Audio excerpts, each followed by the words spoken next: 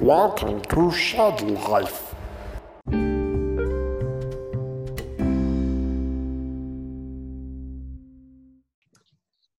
Hello, everyone.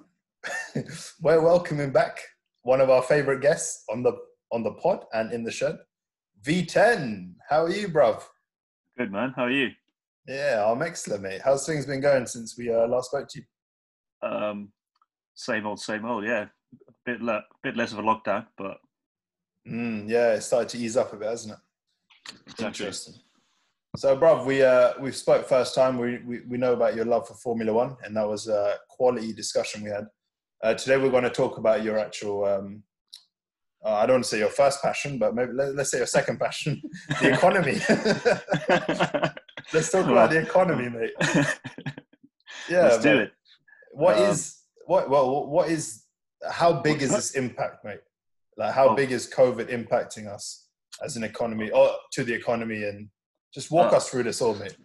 Well, conveniently, GDP figures got released today, so I can tell you that's our economy's shrunk by 20%.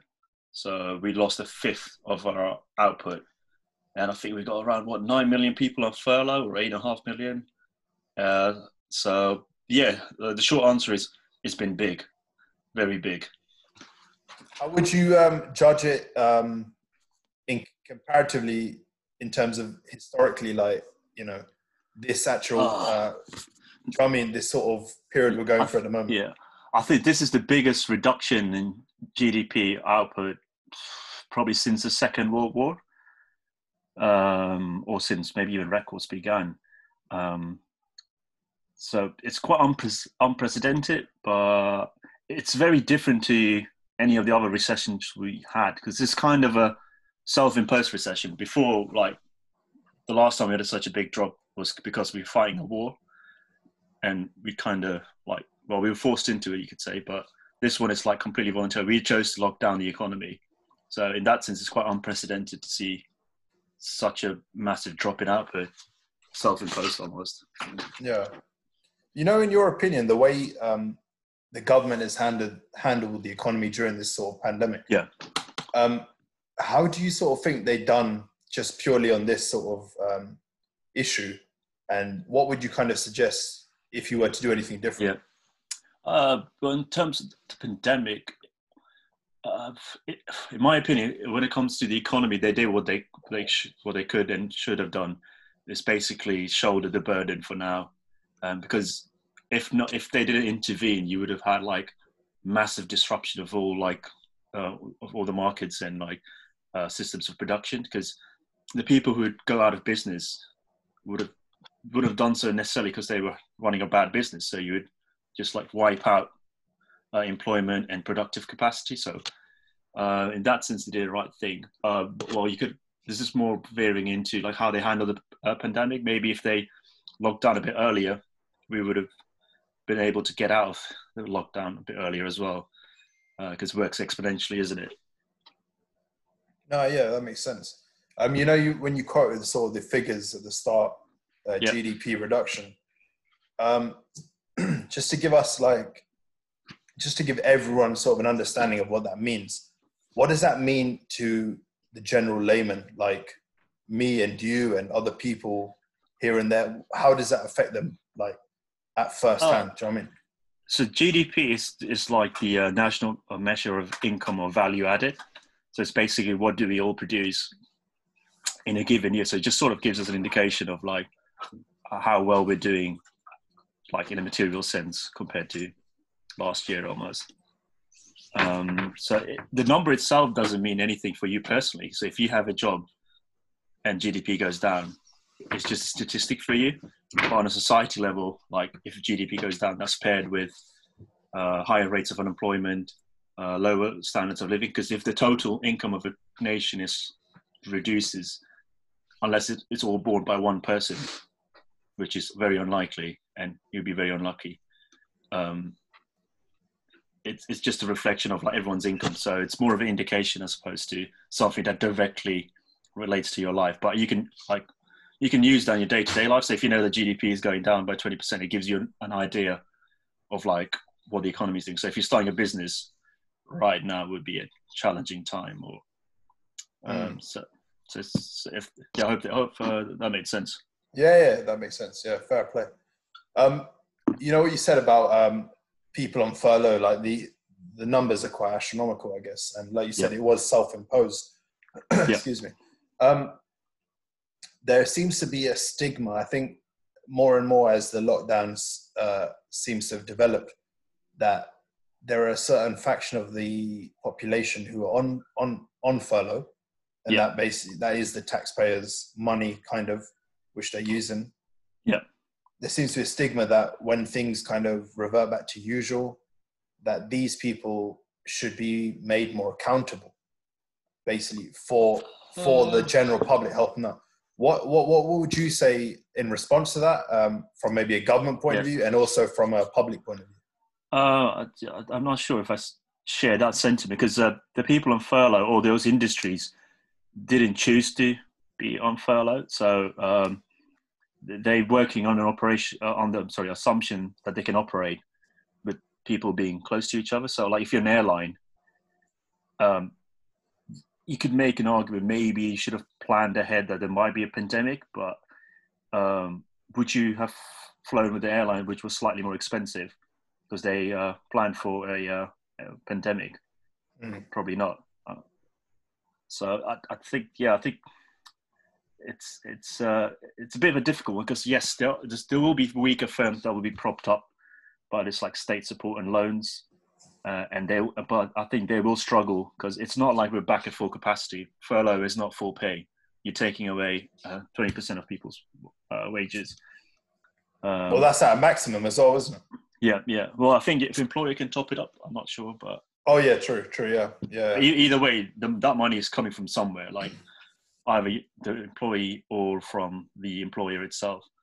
So I think that's the main reason as to why to intervene into the economy. Normally, when you have like a big recession, like for example in, was it 08, 09, it was like more of a systemic factor that led to the recession. Like we just basically had like too many bad loans, and you have to kind of work it through the system. Even though we propped it up, there were some casualties, and there was like righteous anger, I would say. It's like, why are we bailing out these banks that made these bad loans? But if you're like, for example, in the travel sector, you can't really blame like British Airways for like a bat falling into a soup or something. It's good analogy. Unless they dropped it out of the plane, like tactical, isn't it? Yeah. Oh man. Now that's actually a good point though, because I know from the government there's been obviously, well actually let's not say the UK government, let's pick in particular the US government. They're sort of saying, you know, China's to blame, blah blah blah, this, that and the other. But then if you compare it to 2018, 2019, no, that's wrong. 2008, 2009 financial. Of. I was like, that's last year. Did we have such a big collapse last year? If we compare it to that a decade ago, 08, 09 financial crisis. Was there any repercussions for those people? Those people who caused the financial collapse, was there actually any repercussions? And now obviously they're talking about the US government going after China. Yeah. I know it's different because lives are involved here and a lot higher factor, but just general economically. Yes and no. So like some of the firms were allowed to die, but overall I wouldn't say no, because I don't know if you remember, all the banks got massive bailouts. And they were like tightening the belts for a bit, but not that long afterward, they're paying out big bonuses and like making like record profits again. Well, that's the thing, mate. Those the sort of those bailouts that they received, how long would it have taken them to pay that back? It's like pocket change. A lot of it is pocket change for them. No, it would not have taken them a long time. It was quite substantial. But it kind of depends on the bank. So it's like, you can imagine if you're a bank or any company that was in a good position relatively, after the crisis, you'll be much more stronger. So I remember like certain banks like Deutsche Bank, RBS, they were like, well, they still are struggling, I think. Don't quote me on this, but that's my understanding of it. But well, yeah, I mean, but a lot of them merged together as well, which made their positions quite strong. Yeah. So and it's not just the banks. There's also sort of, like, this might be controversial, but there was also sort of fault to lay at like the general public itself, that like they were giving out loans, a lot of like dodgy mortgages to people, but like mortgages, exactly. So they're basically high risk mortgages. So basically means that the income and the amount of mortgage don't really tally up. But this, you can also make the argument like, well, not everyone got duped into getting a mortgage. Some people must have known that if you buy a mansion while working at Sainsbury's at the till, well, I'm exaggerating, but that is... No, I get you. And to be honest, there probably are situations where that happened. But the thing is, black and white. It's not black and white. You're right, but it's also not that clear cut. If you're being offered almost like a deal of a lifetime on paper from people in an industry which you trust and respect, and you hope that they will guide you in the right direction to better your life and better your lifestyle, then you would hope that, you know, you can trust them. But obviously that wasn't their job. Their job was to act as salesmen almost. You know what I mean? They were incentivized of getting those mortgages in. So like initially when they first came up with the scheme, which basically it bundles on mortgages into like an asset and then sells it on, and then like the investor who buys the asset gets the mortgage payments, and so they get the interest and all of that. But obviously you can imagine, like, after a while you just run out of mortgages, so you naturally have to go to like lesser quality mortgages. And there was still, and I think there were some underlying assumptions, like, for example, assuming the property price will always be going up, so therefore, like, even if it's a bad loan, it's all right, we'll just force that person to sell the house and like buy off the mortgage, and no harm done. Well, to the investor, the guy who got evicted probably isn't happy. So, but then obviously there's just too much of it going on, and then it just sort of all collapsed around 2007, 2008, when people realized, like, actually these things are full of junk junk assets. I think one thing which is really intriguing about that era was the rating system. Apparently there's the rating system where they were really, like you said, they were junk bonds. They were packaged as junk bonds, but they were given almost a seal of approval. Yeah. Sounds like someone seen the Inside Job. Ah! What am I doing here? To be honest, I'm not. I think I might have seen that like a decade ago. That is what happened, right? Yeah. So you might. Yeah. This is the thing. So it's all about incentives in that sense, because the rating agencies are paid by the people who are making these products. So if you're paying someone to rate your own product, I guess there is a bit of an incentive for like the rating agency to be a bit more nicer about your product than they should be, because if you're too critical, then they might just go to a different rating agency. So it's a bit of a perverse system. I don't know if they made any changes. Well, no, you're right, because the word you use is spot on, perverse system.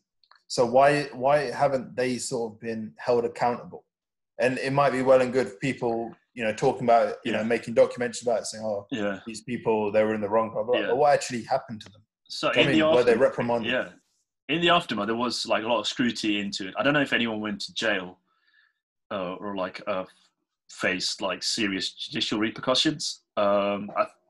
So I'm not like an expert in the industry itself, but I imagine there must have been some sort of guidelines or like some sort of more oversight. But you still have that fundamental like weird incentive. You're paying someone to rate your own product. It's like asking a football fan's opinion of their own team. It's got to be a bit more biased than the neutral fan. No, that makes sense, mate. Definitely. All right, mate. So one thing, I know you sort of touched upon this slightly earlier, but one thing I'm interested in is, how does the potential current economic crisis that we're very likely to be walking into after COVID, how does that sort of differ from the one a decade ago, the 2008-2009 one? So the underlying reasons, as I mentioned before, are different. So before, there were a lot of structural issues that led to like a sort of market correction in 07, 08, 09. This one is like because of an external thing, like that bloody bat. You're not going to let that bat go, are you? No, that poor bat. Yeah, I know. I hate all bats now. Bats, Batman, everything. even Robin. He's an accomplice. Oh, yeah, but you love the Batmobile, right? You think that would beat any car in a Formula One race? I wouldn't say that, but it looks all right. But back to the serious one. So this one is because of an external factor. So at this point, we don't know the cost. What a big difference is compared to the beginning stages of that recession is. A lot of the costs are borne by the government. So the government has stepped in and is keeping businesses afloat.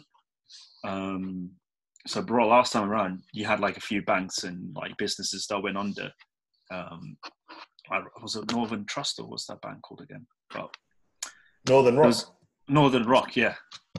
That's the one that went under. And in America, I had, was it Lehman Brothers? Lehman Brothers, yeah. Yeah, that's the one that triggered it off. But I think before they had Bear Stearns or... Bear Stearns, yeah. Yeah. So they... You're just repeating what I say, but more confidently. I feel like I want a quiz there, something. I could have said anything, PPT, and you're like, yeah, PPT. I'm there, bro. I'm there. Yeah. Well, the point is, this time around, the government is burning a lot of the costs, and it kind of makes sense because if you look at interest rates, they're effectively zero, or actually a bit negative if you look at like real interest rates. So, in a weird way, people who buy government debt are actually sort of paying the government to take on their debt, which is quite like a weird situation. So in that sense, it's like not. Wait, what does that mean? Sorry to jump in, Beecham. Yeah, what does that actually mean? Can you explain what that actually means? That statement you just said. Like a negative interest rate. The government buying back people's debts. How does that work in practice? That's something different. That's quantitative easing, and that's basically money printing. But the government has as effective zero interest rate. So that's basically, like it's similar to when you go to the bank and get a loan, you have to pay interest. In the same way, if you loan the government money, if you buy their bonds, you get a return on that. Those returns are like close to zero, and like the inflation rate is not zero. So each year you're losing up money because each year things are getting more expensive, but you're not getting interest on like the money you loan to the government. What was that? You're right. Did I shock you? That was scary. I thought I saw a bat. I thought you blew your mind. No, mate, that was mind-boggling. People are borrowing government money. Oh shit, that was mind-boggling. I thought this was a serious chat, mate. I was running under false pretenses. Oh shit! Oh mate. What's the next? Wait. What's the follow-up question from that? Mate. All right. Yeah, sorry about that, guys. We had to pause that because there was just too much laughter going on. Just way too much laughter. All right, yeah, sorry about that. Too much laughter going on. Thanks to my foolishness, we had to compose ourselves. We're back, Beaton. We're back, right? We're composed. We're all right. Stronger. Yeah, well, there we go. All right, so I can't remember what we were talking about, but it was something to do with the government and interest rates, I believe.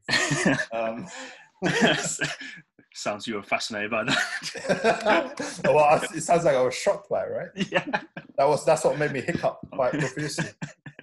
Well, it's going to blow your mind then. Right. So we cover interest rates. At the moment, interest rate on government debt is historically low. It's negative almost in real terms.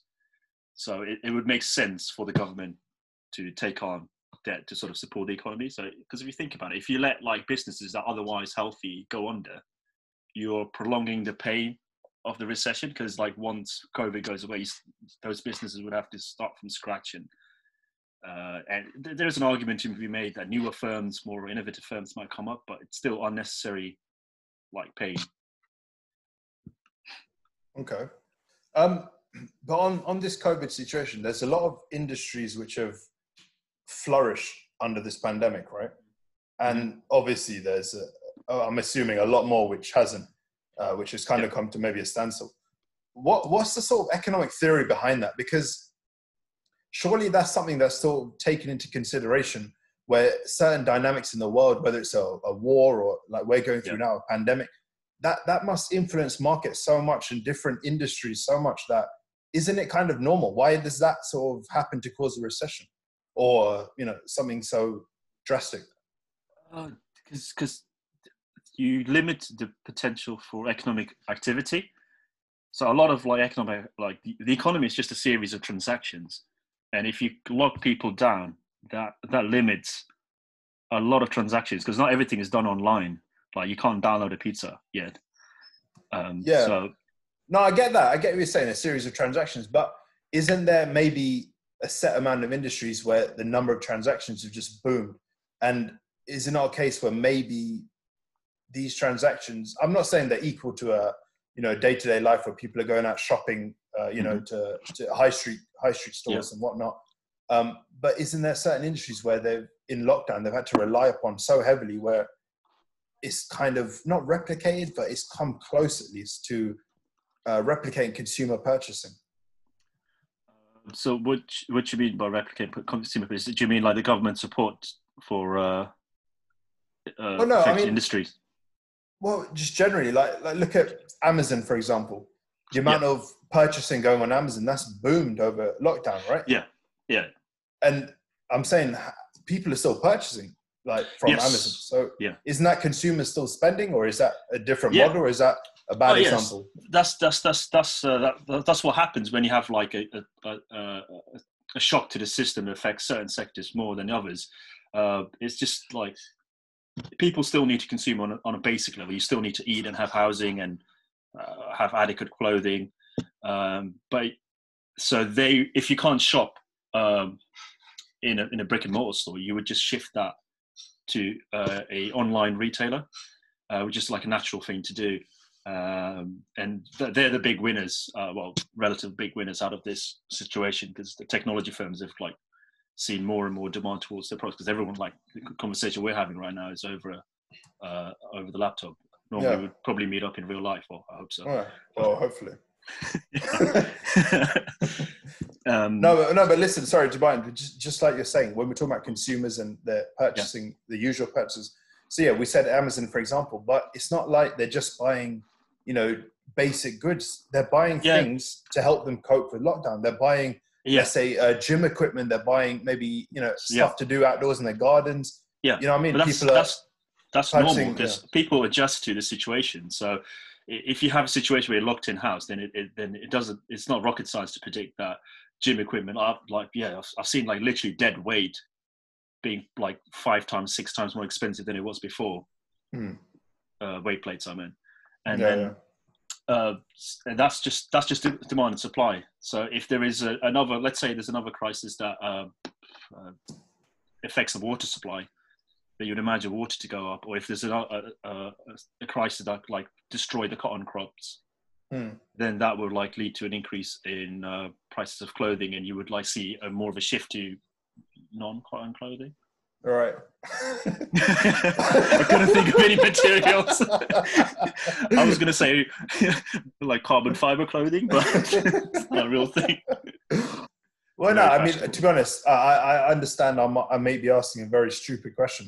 I was just trying to get to the basis of how the economy reacts to this. It's not a silly question at all, because if you think about it, some of the purchases, they're higher than what they should be. So if you consider that, like I mentioned, like because of the government furloughing scheme, that means that demand hasn't like completely plummeted. A lot of people are still getting a significant portion of the wages, and they're at home, so they have like limited expenses. I should probably aware, like commuting, going to work, and like having a social life is quite expensive, especially if you live in like a city like London. So you have like, in a sense, people probably have more discretionary spending. So one of the positive signs of this is that I think there's been like record down payments on debt. So, like I said, the main cost of this is borne by the government so far, not like consumers themselves. Okay, no, that makes sense. Fair enough. All right, V10, thanks for answering my silly questions. Now, let's move on to another concept, universal basic income. So I wanted to know, first of all, your thoughts on it.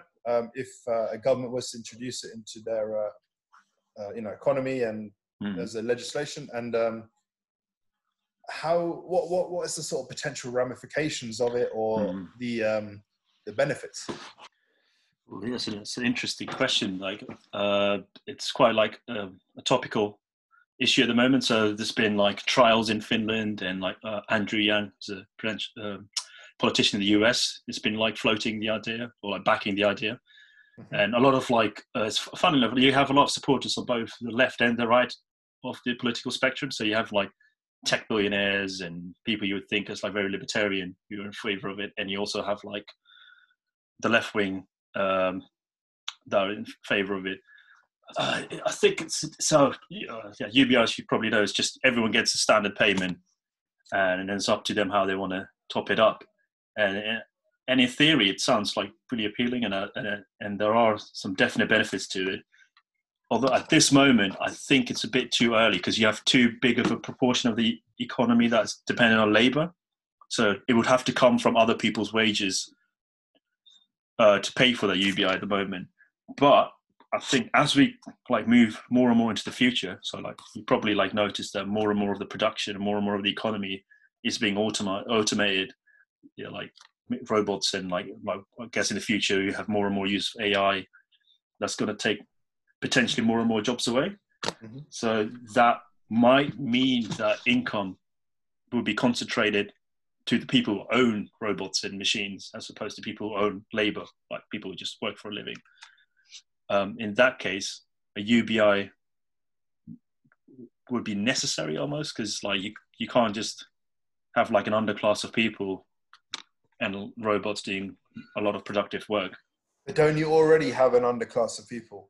Yes, but this will be like even bigger. So so it passes a certain threshold where you're saying the government has to act, or well, no one can predict the future, because there's also a theory like as more and more jobs get replaced by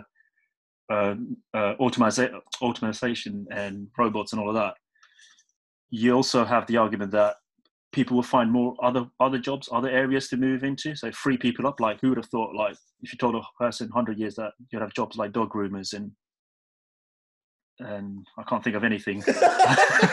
Oh, it's silly. They would have, He's got a messy doggo by the sounds of it. They would have thought like, oh, what you're on about. So, but maybe in a couple of years' time, there'll be other jobs, even like jobs like social media influencer. They weren't around about 20, 30 years ago. Now you have like a whole industry worth billions based on it. So you have that side of the coin. That is a good point. But I mean,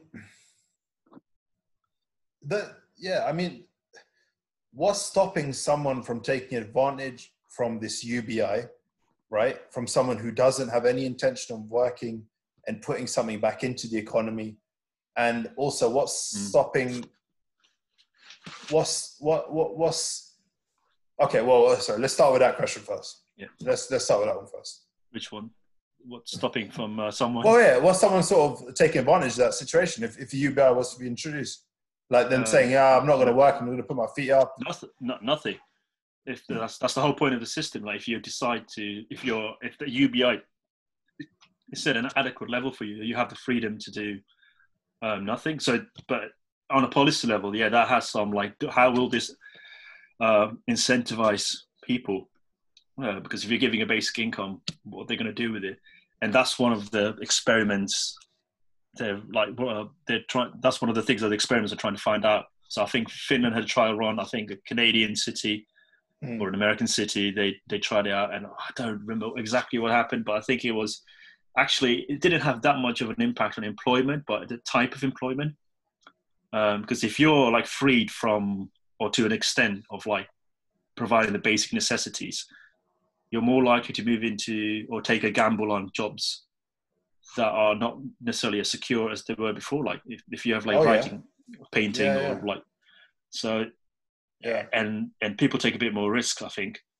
But you know those countries and cities you mentioned where they experimented with it, did they have, like, I'm talking about the basic level, you know, giving everyone a UBI, did that have a dramatic effect on, let's say, poverty, for example, where people are living on the streets? I don't know is the honest answer, but it must be, because if you give, like, the solution to poverty most of the time is money. And even if it doesn't eradicate poverty, it would have alleviated poverty. And I think that's one of the reasons, like, UBI is appealing, that it should reduce like poverty. Yeah. All right, terms of, so yeah, just to add quickly onto that, in terms of like incentive to work, it's difficult because we haven't done it on a large scale. But I would imagine, like, people, it wouldn't change that much because people still, work is not just income. A lot of people use it to, like, get some structure in their life, derive meaning. Absolutely. So routine and everything. Exactly. It gives a bit of a purpose. I think a lot of people have found that out, down to lockdown, when they've sort of been deprived of that. Yeah, exactly. Like dog groomers, right? The backbone of the economy. No offense to dog groomers, but yeah, I think the backbone of the UK economy. That's it. They're the staple of the UK economy. Yeah. But no disrespect to them. But that's an interesting concept. I mean, I don't know if you've been in any sort of government talks or anything, but how close or how likely is it that the UK would adopt a principle such as UBI? It's hard to say. Currently, it's not at the top of the agenda. Also, because, like, we have loads of stuff going on right now. We got COVID, for one thing. Oh, COVID. Oh, yeah. Okay. Still, is that still a thing? Sometimes, I guess so. Yeah. And we got Brexit, that used to be like front page news for the last 3 years. You know, is that still a thing? That's still a thing. Yeah. So we're still heading towards the exit, supposedly, towards the end of this year. And they have, like, wider world, like, issues. I don't know, the rise of China and like, its struggles in this US. So it's hard to say at the moment. But I do think, as if there is a shift from income from, like, capital, so like robots and machinery and land and stuff, like land, tractors and stuff, versus income from labor, so like the value generated by what, like, people do at work, then the rationale and also the political push towards UBI would get stronger and stronger, because if all of the income shifts to the people who hold these machines, then society will not function. Or, like,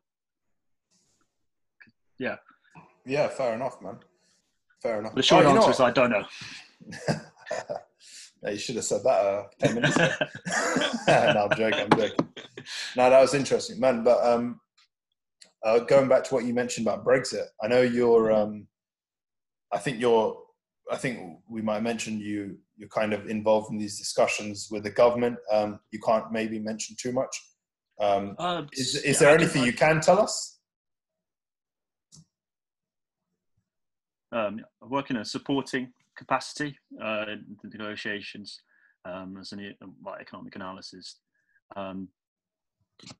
So what's up with Brexit? Well, it's still ongoing, and we're still working towards the timelines we set in the Withdrawal Agreement Act. And I'm still carrying on with the negotiations. But obviously, as you might imagine, because of the COVID-19, a lot of government resources are directed towards dealing with that. So yeah, that's where we are at the moment. So it's still ongoing. So it's pretty much on the back burner. It's not really high priority, is it? Or it is. It is, and it's still on the agenda, and we're still working towards it. But it's in the back burner in the sense that COVID is just, like, taking up our attention. Yeah, fair Fair. All right, so you say, all right, it's negotiations still going on. It's on the back burner, I guess, to the general public, but in terms of government, it's still going on. So the other countries you're negotiating with, and the EU, for example, like, what's their sort of take on it? Is it their main focus, or are they more concerned with like COVID, and how responsive are they to these negotiations?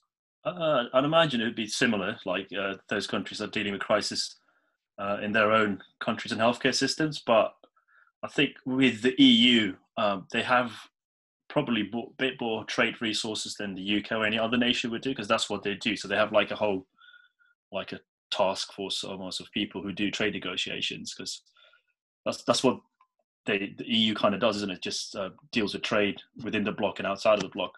So I think they have more capacity, probably more than us, to sort of carry on with it. But yeah, again, answer is I don't know. No, fair enough. I know you're limited to what you can discuss about Brexit. Yeah. Good point. I mean, I don't know what to really ask, but I want to know, what can you tell us about Brexit, which is not, I don't know, breaking your little secret handshake or something? I can't go into something. Give us something which will be an exclusive in the shed. I can't go into specifics, but I can tell you it's ongoing, and we could talk about like the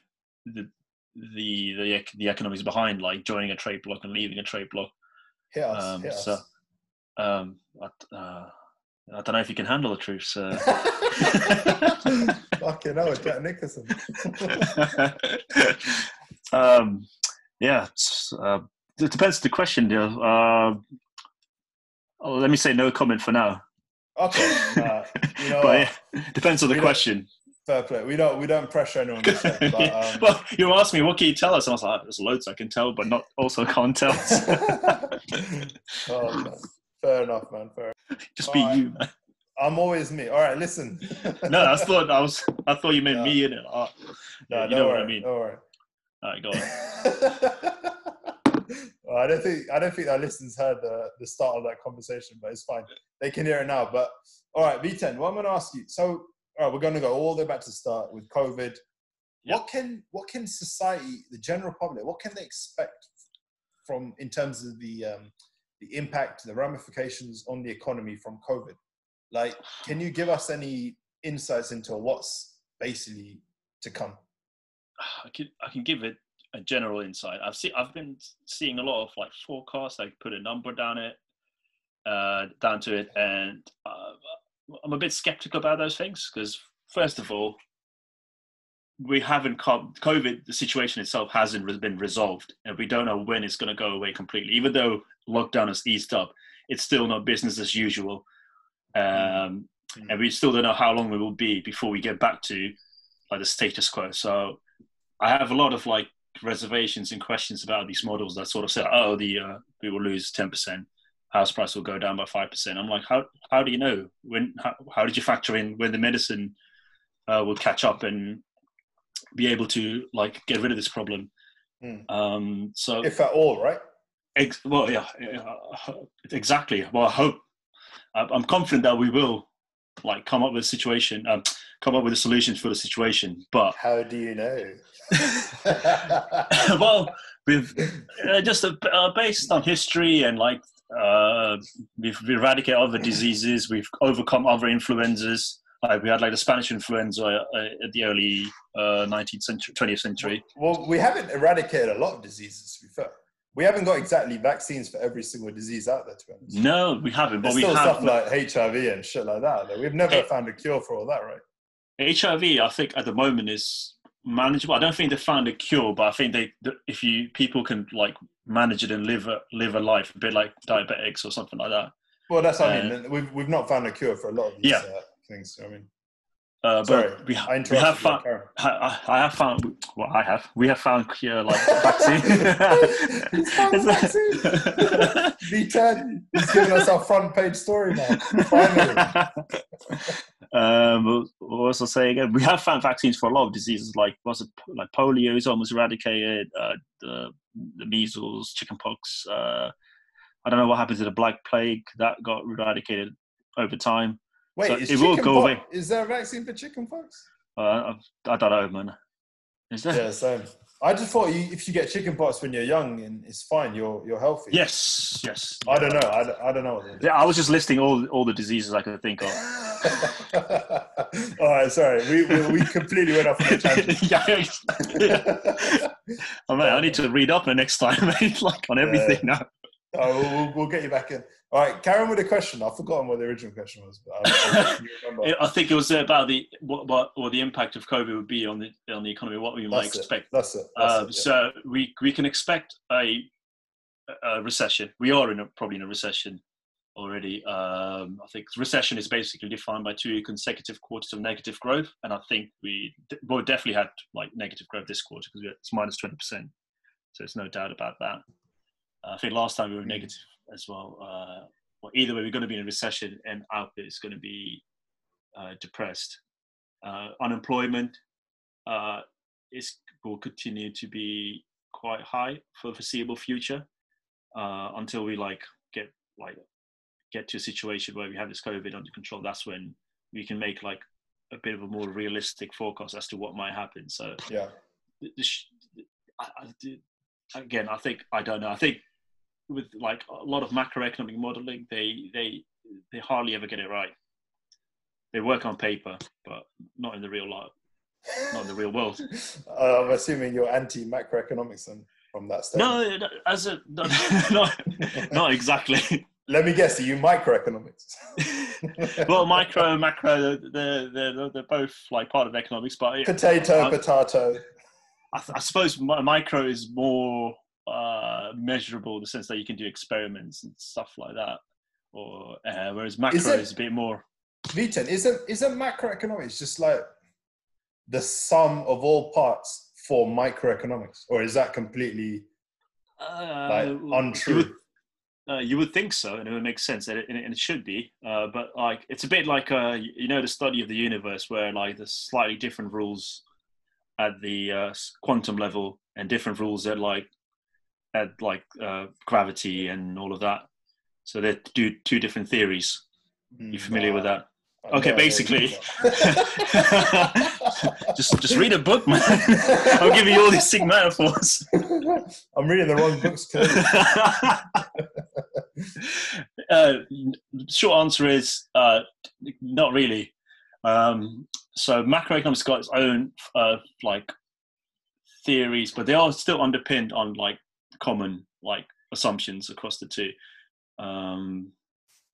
And I think as like theories developing with more and more computing power, that allows for like more and more simulations to be run, so that you can like replicate, like you could build a model up from the ground up, basically from the bottom up. So it's converging, but yeah, there's a reason why they're different. Fair enough, man. All right, listen. A question I wanted to ask you. I think something we were talking about before we jumped on air was about the difference between the economy. I think I've got this right. I think I'm right in saying difference between the economy and the stock market in this sort of current predicament that we're in. Yes, it's kind of. Can you give us more detail? Yeah, it's kind of like a weird situation, isn't it? I don't know if you followed the stock market recently, but it's doing. I wouldn't know where to start, mate. The FTSE 100 and stuff like that. Okay. Thanks for that. So, but you know what I mean. All the indices have been doing remarkably well, considering like all the doom and gloom. Why is that though? Like how and why? I don't know. I think like the stock market is slightly different to the actual economy. They're like related in some sense. Like the performance of a firm is related to the price of its stock. But I think what I think personally is basically a lot of people still have their incomes and still need to put their money somewhere, and the stock market is the only place that like gives a return, because like I mentioned before, like interest rates are zero for savers and for like lending money to the government. So it's the only sort of investment that sort of like could give you a return on your money. And I think people are just sort of like piling into the stock market. But yeah, it's weird. But this goes back to that question I asked earlier. That, I mean, we claimed it was a stupid question, which it may well be. How we were saying how consumer spending in terms of the high street and all that may be reduced, but in other sort of facets, it's still quite high. It may be increased. And does that not affect the stock market? And if so, why is that not on par with the economy in general? Like, why is this an entity?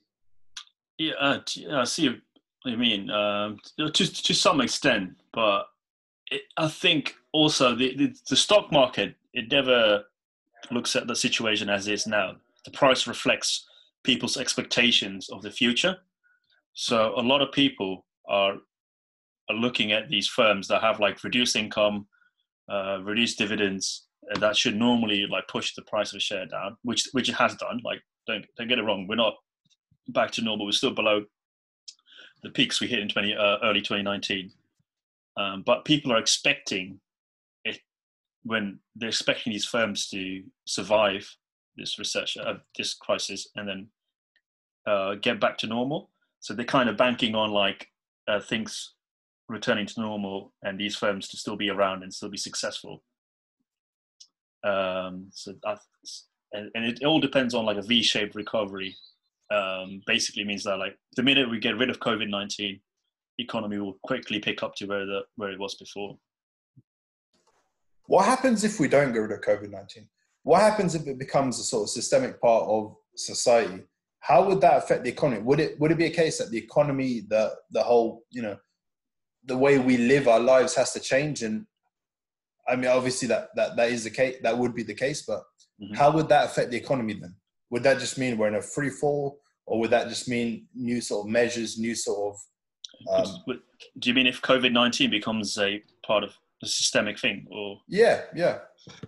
I suppose it's hard to say.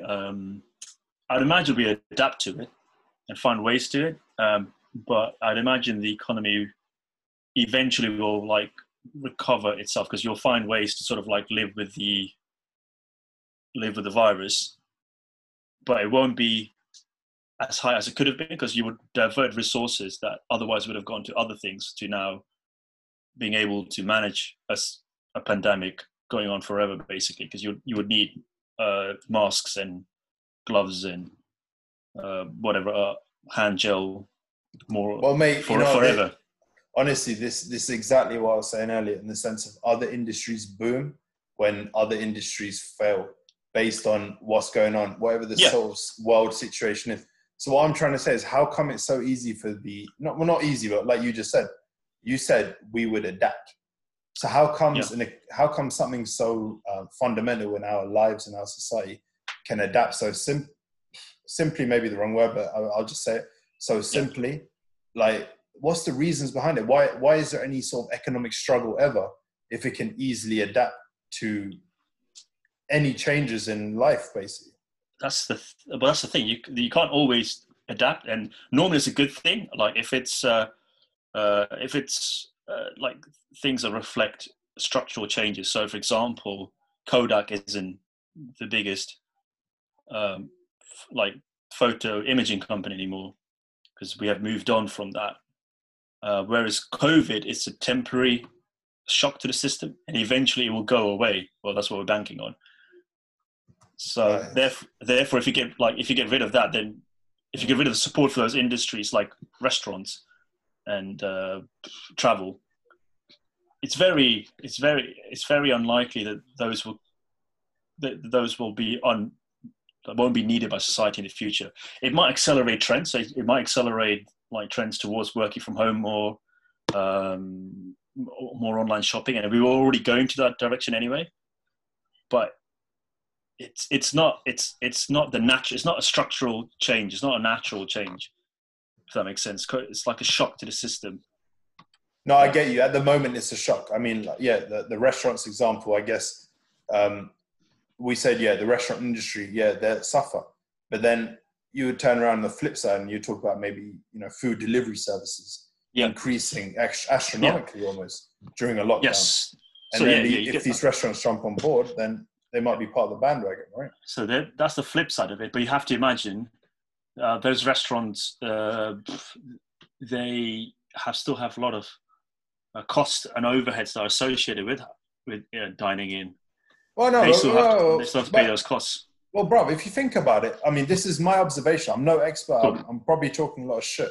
But you said it's a flip side. Everything seems like role reversal. Like, you're talking about restaurants, yeah, their cost of having waiters and, you know, all these people who would have to serve you in a restaurant, that would just like no longer be required if you're purely working on a delivery model.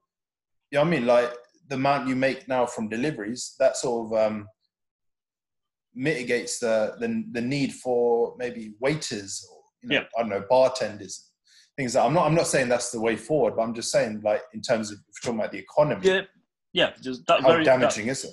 That might be the case, and like going forward, we might move towards more of a delivery system and like more of a media being consumed at home. Like maybe cinemas might see a structural decrease in like visitor numbers, but we don't know, and it's not happening naturally. So, what do you mean when you say naturally? Sorry to butt in. Just intriguing. So, like, well, COVID-19 is a natural phenomenon, I suppose, a pandemic, but it is an outside shock. So it's like compare it like let's say you're training for a sporting event or something, and you plan out. Well, like egg and spoon race or something. If that's what you want to do, go for it. So very sorry. Carry. So, but like you can look at like you can look at the structure of it. You can look at your height, your body type, and your talents, and like you can sort of like map out like, okay, this is what I'm going to be doing. But say for example you get ill, and that changes like how your body functions. You'd be more bedridden, but I guess the flip side of that would be maybe be able to read a book, which then you wouldn't change your life or goals or like trajectory based on a shock like that. So once you're healed, you take medicine to like alleviate the symptoms, and then you go back into the track you were before. If it turns out that you're terrible holding an egg after all that training, then you'd have to progress to UFC or something like. Well, that's the beauty of it. You actually hold a spoon, which holds the egg. So I do get what you're saying. Yeah. No, that's an interesting concept. It's just, economics is just intriguing to me because it doesn't. I might be way off in saying this, but it just doesn't seem like a normal sort of science. It seems very judgmental and very.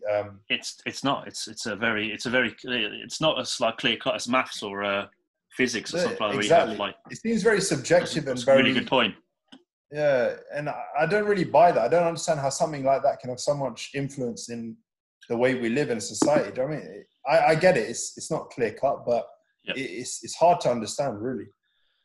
I mean, it gets a lot of things right, but it also gets a lot of things wrong. But it's a social science. It depends on people, and in a sense, it's almost like mass psychology or mass behavior. But I mean, people are the most unpredictable. Exactly. Sort of commodity you can have, right? Exactly. So that's the inherent sort of risk of the subject, I suppose. Like maths sort of like behaves itself the same on and like physics, like you can like sort of do experiments. No, yeah, absolutely.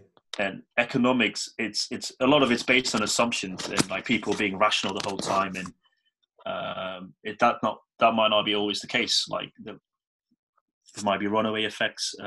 That's a good point, and I think like the economics faculties sort of recognize that now. Before like 08, 09, and there was an arrogance, I think, to the economics. So basically, what happened was like it got very quantified. So a lot of maths and stuff and complicated models and econometrics and statistics, which kind of blurred the fact that it's still based on certain assumptions, and it's like you mentioned, it's just a group of people buying and selling and making things. Yeah. No, it's really interesting, man. Really interesting. So, Vito, one thing you mentioned, like I think very early on in the pod was the I've forgotten the name of it. Quantitative easing. Quantitative easing. I was struggling there, man. I'm not gonna lie. No, but you mentioned it there, and it's some stuff I've read about it. Like can you just go into more detail about that exactly? So quantitative easing is basically money printing by the central bank. So the central bank is the one that issues currency, money, and what it does in when it says it's quantitatively easing is basically buys up government debt from investors with like money made out of on its own balance sheet. So it sort of like invents money out of thin air, and it buys up government debt. So that pushes the interest rate down, and that gives a bit of leeway to governments and the economy because it pumps a bit of money into the economy. So that's what it is in a nutshell. So it's almost like money, like printing money, basically. And it has got its risks, to be fair, because like as you can imagine, like if you just print money, then you get a thing called inflation, which is like all prices going up. Because if you increase the supply of money, but the amount of goods in the economies remain the same, what's going to happen is that prices are going to go up. Right.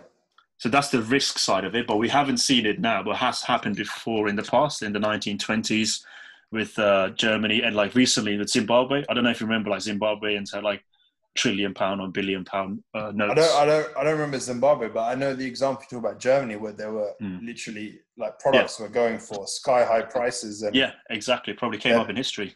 Yeah, their bills were basically worthless, kind of. Yeah, so that's an interesting concept. Yeah, that's the risk of it if you overdo, because it's think of it this way: it's just like if you keep on printing money, then you have too much money chasing too few goods. And also it's about expectations. So if you expect your money to be like worth less tomorrow, then you're going to be increasing the price because you're anticipating that your money is going to be less. So that's like the extreme outcome of money printing or quantitative easing. Well, if you've got too much money in circulation, how do you mitigate for that? Like, what do you do as a government? If you have too much money, then normally what happens is why don't you just give it to the homeless? Is that not a solution? Well, you get this. You might solve poverty.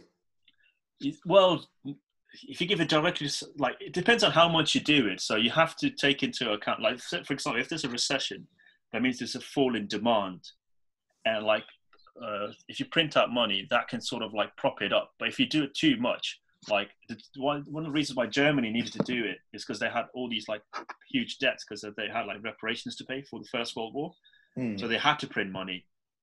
But if you give it to a homeless person, it works to a certain extent. But if you if you give it to a homeless person, won't you increase demand? Because suddenly the homeless person has got cash in hand. They can go and consume. They can buy food. They can potentially, obtain shelter. Blah blah blah. Doesn't that help the economy, or is that's good far-fetched version? No, as in like I can see it. If you do it to a certain extent, yes. But if you carry on doing it, then that money is going to flow into the economy. And there's nothing against it. There is there's nothing against it anyway. Money's just an idea. Like your pound, it's only worth something because you believe it's worth something. Yeah. Well, not you believe something. The government tells you it's worth something, right? Yeah, but like the population as a whole believes that a pound. Yeah. Okay. Like a banknote is worth that much. Because like if you look at it intrinsically, it's worth nothing. You can't even wipe your ass with it. Well, you probably can. You tried it. Sounds painful, man.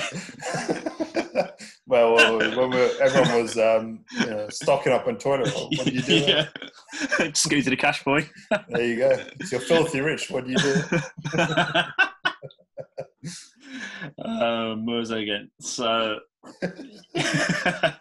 got off track there.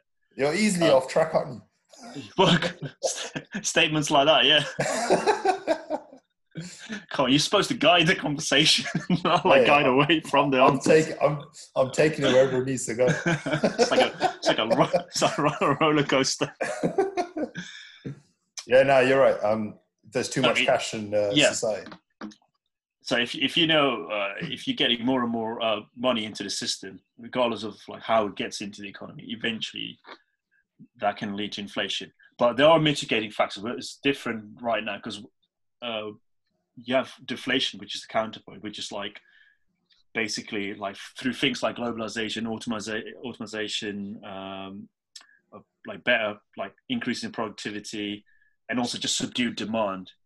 That means that there is space for you to print money. So if no one is buying anything anyway, and like we're getting our stuff from China, which is really cheap, and robots are making things cheaper, then you have more space to sort of print money.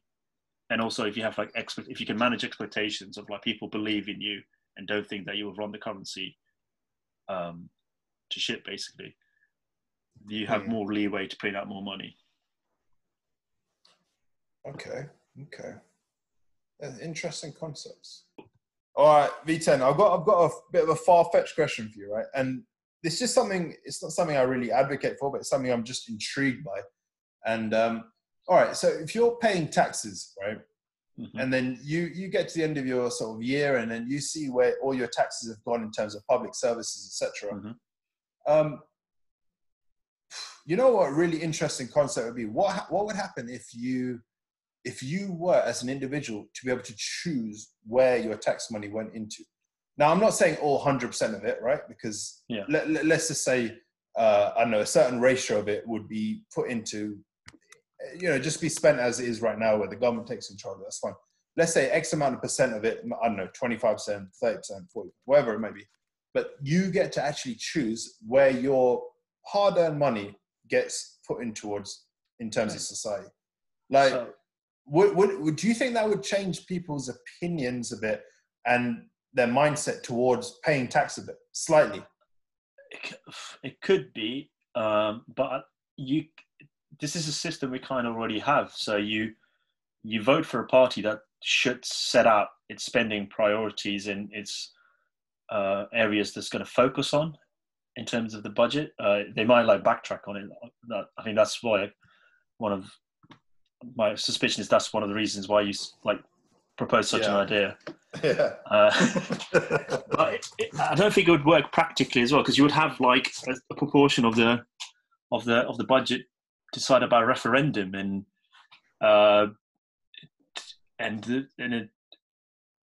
it becomes quite difficult to sort of like administer it, right? Because if you have like 20% of the budget, or like let's say 30, 40 or whatever, and you want to do that by rule of majority, how would that work in practice? Like, how would you would have to have like a Brexit campaign every year or every time you want to do it. No, but why would you need a Brexit campaign? Let's say, like I said, let's say 75% of the taxes the government controls. Let's say 25% of it the people control. So whoever wants to direct their tax funds into different public services and whatnot, that sort of will just accumulate a pot of some funds for that sector, right? I don't understand where the referendum came into it. No, I meant like, because if you have it by majority of rule, then you have to do it by referendum, right? Because like it would be like everyone gets to vote on where that money is going. Well, no. I'm talking about individuals. I'm saying, let's say you wanted to put, let's say, as argument's sake, 75% of all your taxes is as it is now. It goes to the government, they control it, blah, blah, they spread it across all their different public services and whatnot. Let's say 25% of it, you as an individual get to choose where you want to direct that money into. Yes, but like, it would be still a referendum in the sense that one person wouldn't get all the power, right? Because you'd have to get enough people to vote for one area for it to go through. I'm not saying that one person has the power to vote for all 25% of everyone's budget, everyone's tax. I'm talking about their own individual contribution. Oh, I see. On an individual basis. They get to contribute. They get to choose where their 25% contribution or whatever the figure may be goes. So it becomes like a representative democracy almost. So like well, that's it. Then we'd have to. Yeah. I'm just intrigued. I think that's more of a political sort of like question you posed, because, you would make the same arguments about proportional democracy versus constitutional or whatever we have right now, where like we have a first past the post system. So like the elections don't reflect, as you might probably know already, the votes necessary. They reflect also the distribution of those votes. So like the Conservatives didn't win like 95% of the votes or anything. They won it with a lot smaller number of total votes, the majority. So, well, yeah, that's like America, like in the sense of the raw numbers are not the person who wins the raw numbers doesn't get into the White House. It's the person who wins the most seats, or, collegiate votes, or whatever. I'm not from this country, but my understanding is it's the same around here. Yeah. Okay. If you have like a more proportional system, that might solve that problem. Because the thing is that you have to remember is that if you put it in a system like that, the majority might not always be right. So 25% or any is quite a substantial bit of the budget. I think like debt payments come close to it. So for that to put into it's something that's as uncertain as popular opinion might have like ramifications going forward. So if you put it to the popular vote and like it happens to be that it changes every year, because think about it, if you put it to that, then you'll have a whole industry around it. So you'll have like a whole campaign system around it. So you'll have like people campaigning for their pet projects. I do get what you're saying, actually. Yeah, so that's what I meant by the Brexit sort of situation. You might have like a debate, and is that a long-term solution? That does make sense. But it does give the people a voice in the sense of, like you said, we currently have it in terms of, inverted commas, democracy, which doesn't exist. No, I meant the opposite. We don't have it because we like the majority doesn't necessarily rule. That's like situation like in Europe, but we're similar to the US that like as long as your constituency win, the winner takes all. Yeah, exactly. You don't vote for who you want in at number 10. You vote for who you want in your county or council, whatever. Yeah. But that's what I'm trying to say. If you get a little bit back, if you get a little bit of control back in the sense of how you're spending your hard-earned money in the form of taxation, like. If you care about that, you can just make a donation to that sector. So no, but why should you when you're already paying so much tax? This is what I'm trying to say. Why should you? So that's the cost of being a citizen, I suppose. So if you're the tax is like to pay for what the government is set out to do, and you decide. No, but like you said, in an election, it's the government decides. But I'm saying, like you just said, you might not vote for that government. You might not agree with maybe more and you're free and you're free to like donate the rest of your income towards whatever cause you want to do. Yes, because basically you're doing the same thing. Well, no, because you're asking to spend more, basically, aren't you? You're saying to spend more of your money. If you're sort of I don't know, political party, or if your vision of how you want to serve the public doesn't come into fruition, you're basically saying you have to spend more if it doesn't come into power. Pretty much, because like there's never going to be a right level for it to go to what like an individual contribution would add up to, right? Because you might think you want to fund defense, but like I don't know if that 25% is what you'd maybe want to have 50%. So, like my understanding of society is that you pay your taxes, and it's up to the government. And if you want to have like extra funding going towards a certain area that speaks to you, or you want more of, then it's up to the individual to do it with the rest of their income. Yeah, but well, you're spot on. What I'm trying to say is, why should it be with the rest of your income? What I'm trying to say is, yeah, fine. You contribute to society with your taxation. No one's trying to change that. What I'm trying to say is, wouldn't it be quite nice is that if there was a proportion of your taxation where you could actually choose which public services you maybe want this money to go towards, and there's no political argument towards it. Like they're set in black and white. Do you know what I mean? You get a statement or whatever at the end of the year of where your money has been put into. you might not agree with certain public services, not agree, but you might feel strongly towards others. And I get what you're saying. You can contribute your own hard-earned cash as well. But why, it wouldn't be nice to have that opportunity to do that within the tax bracket. I don't think it'll work. Is that genuinely not feasible? Is that so far-fetched where it just can't work? That's what I'm trying to get to.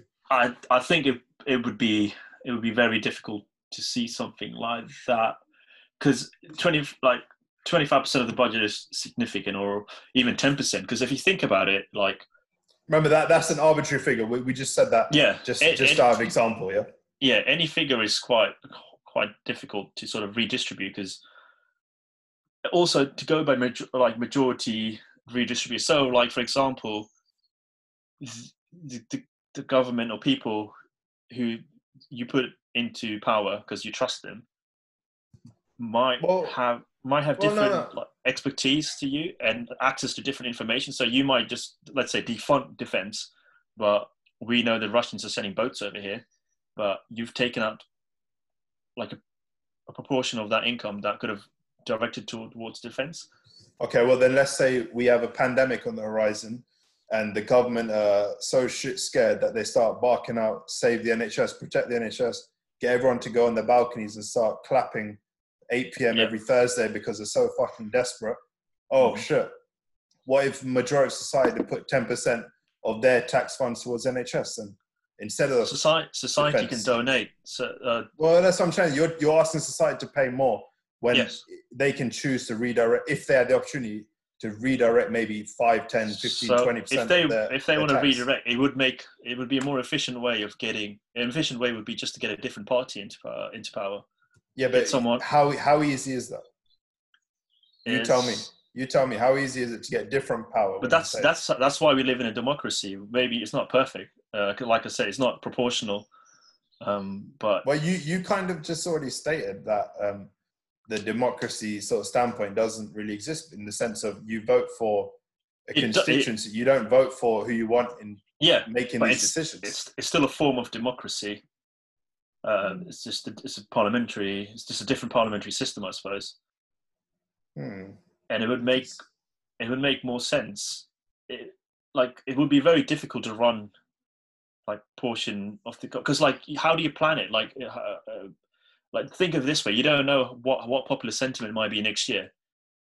So if you're in charge of defense budget and you sort of have to win a popularity contest next year to get the funding in, that will create weird incentives.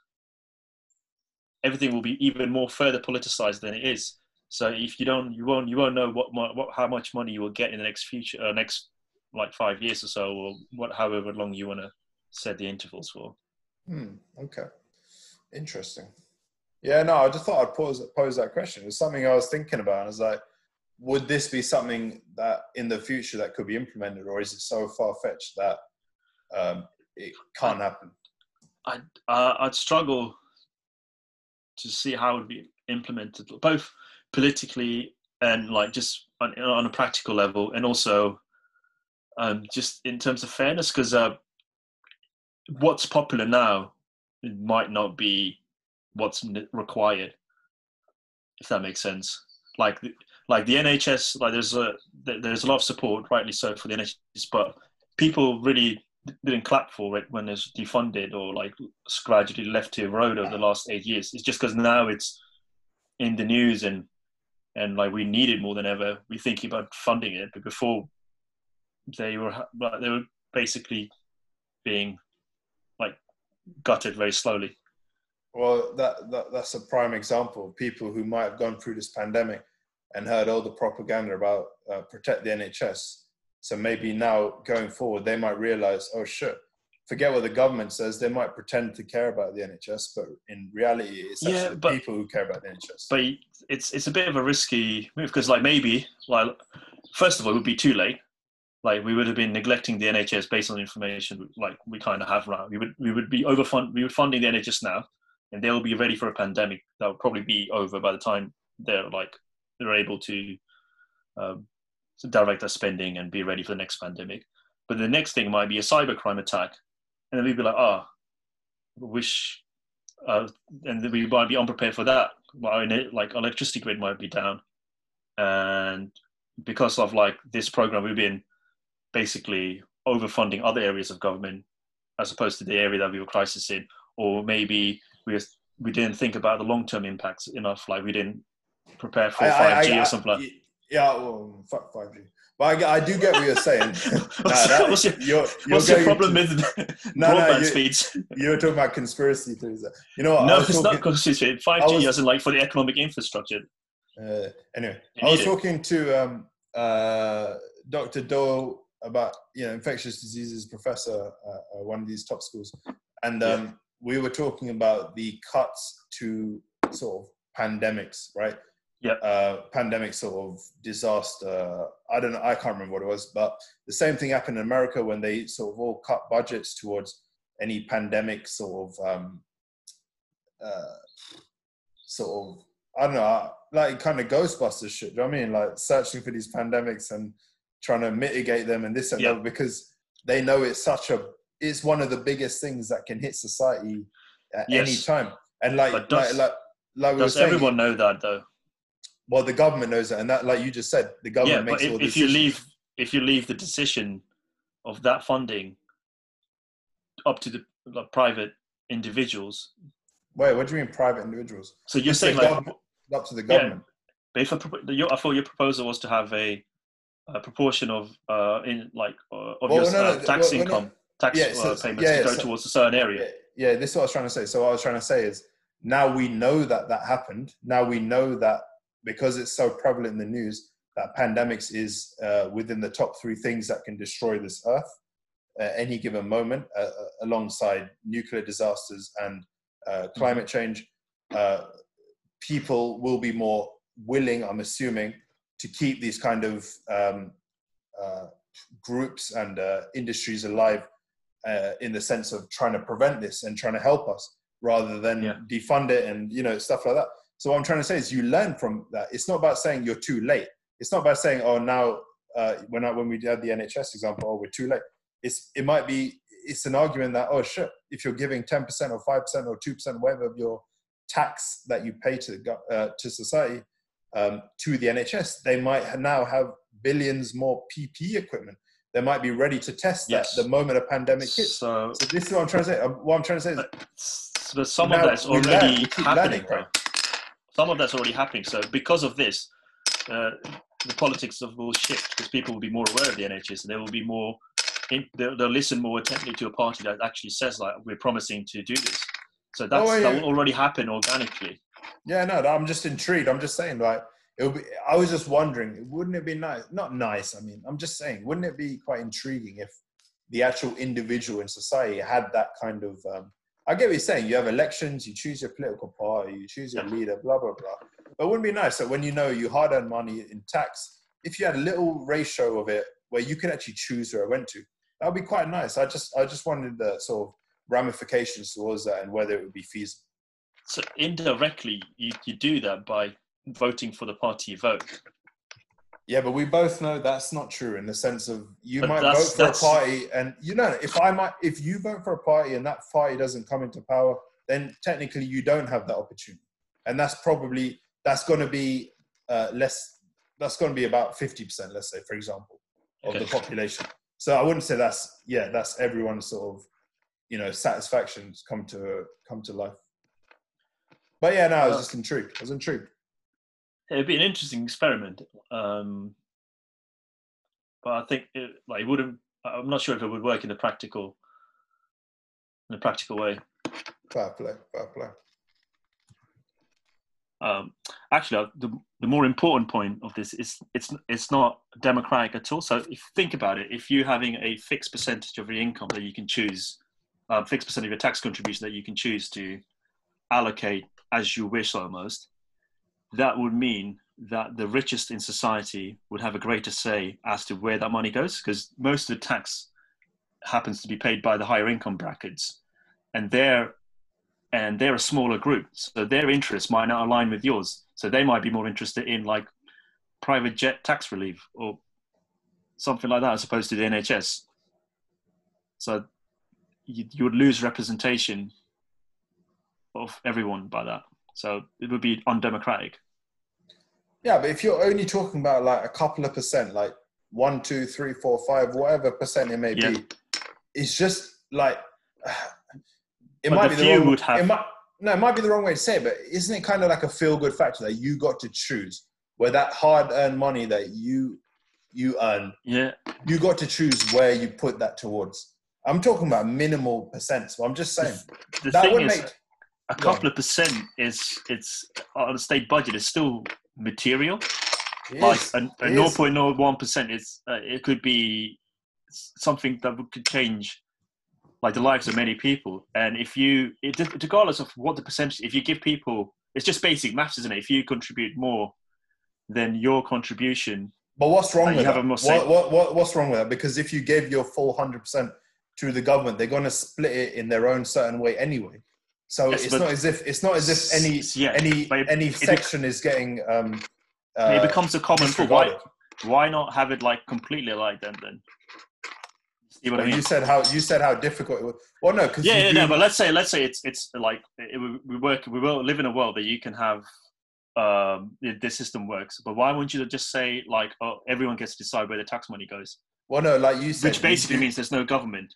Well, exactly. That's why I'm not saying that, because you do need that. What I'm trying to say is, but why that minuscule percent does help. Yeah. It helps so even a bit of morale and anything. Yeah, but if you agree with 0%, if 0% is no government, and you chip away by making a certain percentage of it like sort of like voluntary, sort of like where pick where you want to put it, mate, then you're reducing the power of that government by 5% or whatever percent, because 5% of that is not decided by that government. Isn't that democracy? Yes, but if you take away government, then it becomes like, then you get ruled by that portion of the budget.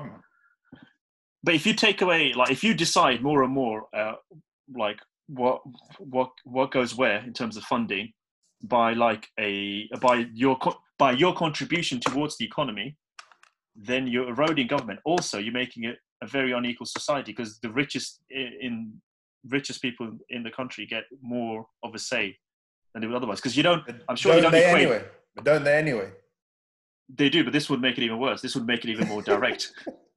So it just because it's happening, it doesn't mean it should amplify. Because, like, again, most of the tax, at least in income tax, is paid by the higher income tax bracket people in the higher income tax bracket, I think, or even like a sizable proportion of it. So each person who's in the higher income tax bracket gets more of a say per person than you. So if you're like a poor cleaner or working like long hours to make ends meet, and you get to pick a certain percentage of that tax payments you make to where it's going to go, your decision will have less weight than a person who's paying millions, and they're obviously everyone's going to pick for their own, like everyone's going to be biased towards their own self needs. So the person who is less weight better than no weight? That's what I'm asking. It should be equal. That's the whole point of the whole point of voting. In the voting booth, you have the concept that everyone is equal. It doesn't matter if you're rich. It doesn't matter how rich you are. No, I get that completely. But what we said earlier, like the way we vote is different in the sense of we're not voting for who's in number 10 at the end of the day, right? We're voting for. We are indirectly though. If not, we wouldn't vote at all. Indirectly, yeah, indirectly. Yes, but this is at least like. Indirectly or not, it's not perfect, but it still works. You know, if it didn't work, we'd have more of an uproar. Yeah, I'm not even saying anything about that.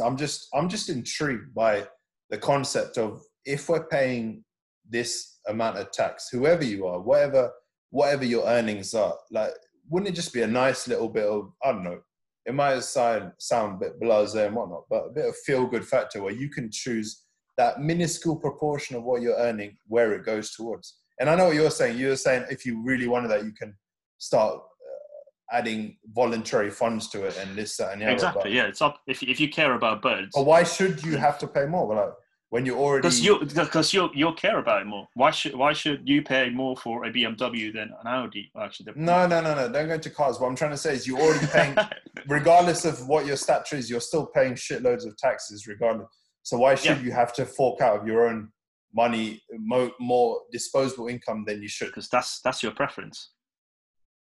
If you have a preference, if you care about something and you have the means to contribute towards it, what if you don't have the means? It's up to you.